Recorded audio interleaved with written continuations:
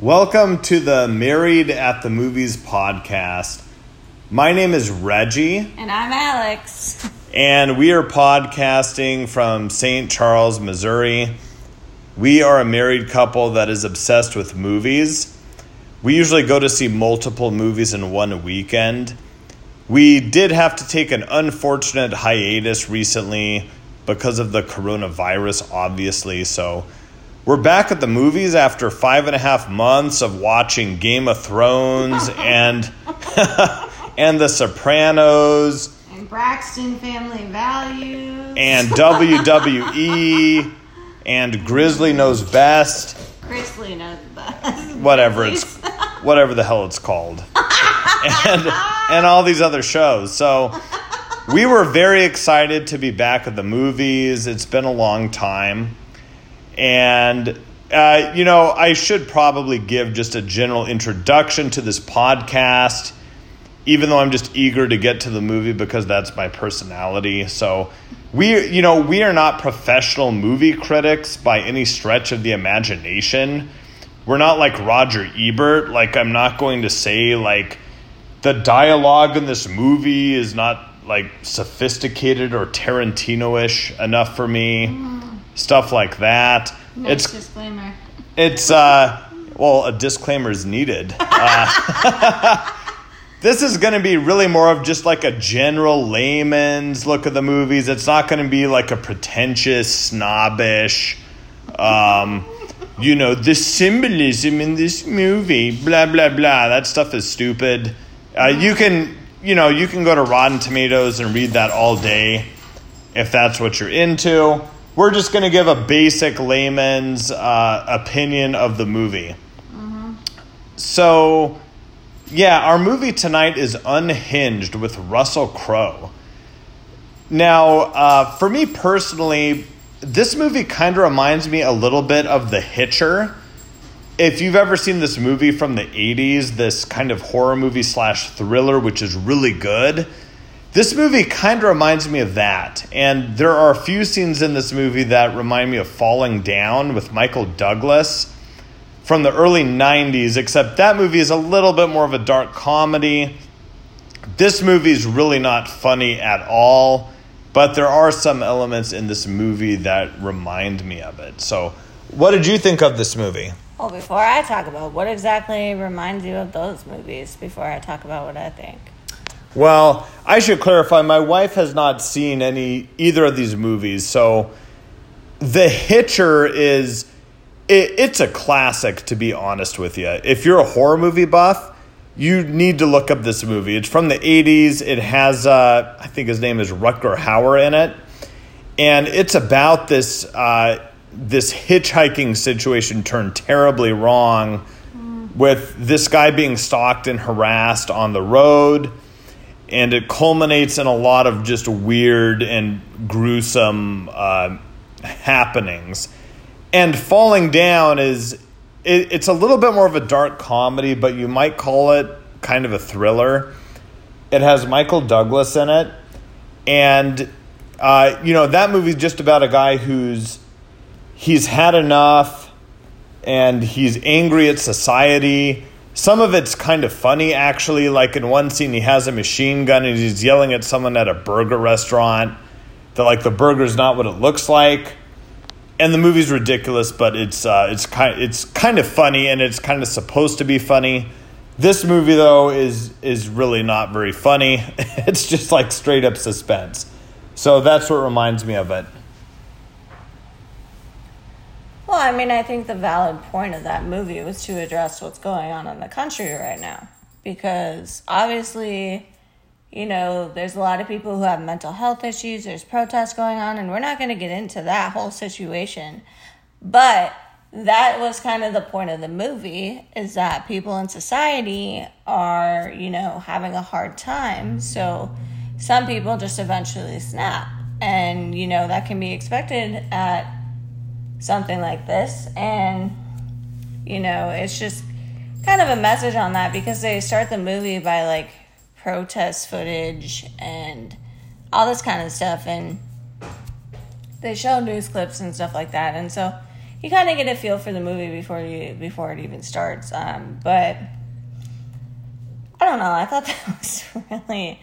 I thought they took the disturbing factor to a whole nother level, and that normally doesn't even bother me. But this was a little theatrical for me in terms of like the driving and like the big car accidents and things like that were kind of overthrown. Yeah, there were a lot of car chase scenes. To be honest, maybe one too many chase scenes. And like, as a murder enthusiast myself, the fact that this guy just like tries to kill this lady like 10 times because he's a badass though. No. Kind of. No. I mean, nobody needs to just try to kill somebody for a whole day because they didn't apologize for something. Like, and then the fact that the guy was bold enough to kill people in public. I'm not going to say what happened in the movie, but I thought that was really fucking theatrical and kind of overdone. Because that would probably never happen, but, never say never, because I'm sure it's happened at least once. Yeah, and that's a good point about all the footage in the opening credits. I kind of forgot about that, to be honest. That's a good point, though. It's probably trying to be some message about mental health or whatever. Frankly, the movie kind of skims over that later on in the movie. I'm not sure it really addresses that issue entirely. It might be better to watch like The Joker with Joaquin Phoenix or something for that. Well, I mean, they do point out in the movie, he's like, I've been overlooked my whole life. Nobody's ever paid attention. Everybody's just used me and abused me. Nobody's ever really cared about me. To me, that's a mental health flag, and the pills that he's taking are a mental health flag. So, I mean, there's some minor statements in there, but yeah, I mean, it's not like The Joker. It's not like a blatant, not a blatant discussion. Yeah. So overall, I mean, we just walked out of this movie. We just walked out of it maybe 30 minutes ago, I guess. On a scale from 1 to 5 stars, I guess I would give this like 3 stars. It's not a bad movie by any stretch of the imagination. But man, if you want to see it done a lot better, you should watch The Hitcher from back in the 80s. That movie's just awesome and will just keep you up at night. This movie's okay. Like it involved me while I was watching it, but it's not a movie where like I think weeks from now I would remember it in the same way that I remember The Hitcher. How about you? How would you rank this movie? I mean, we can get into like personal, personality types and Enneagram kind of bullshit with our personalities and that. But I'd probably give it a 3.5 because it did hit some, purposeful points. But it was a little too over theatrical. But then again, that's the point of a movie, right? Is to kind of go above and beyond on that. The acting was good. I mean, Russell Crowe's not my favorite actor, but I'm not going to lie and say the man can act. And I thought that kid was really good. Yeah, there's a kid in the movie and his job is to act scared and he does a good job. When I was watching this movie, I don't know how many movies Russell Crowe has been in recently, but it doesn't feel like it's been a ton. Not many. So it kind of brought me back to The Gladiator and the whole, like, are you not entertained kind of thing. It was kind of fun seeing Russell Crowe out doing something. And, maybe he'll make more movies. I know he was Javert in Les Miserables and did his, kind of poetic suicide scene in that movie.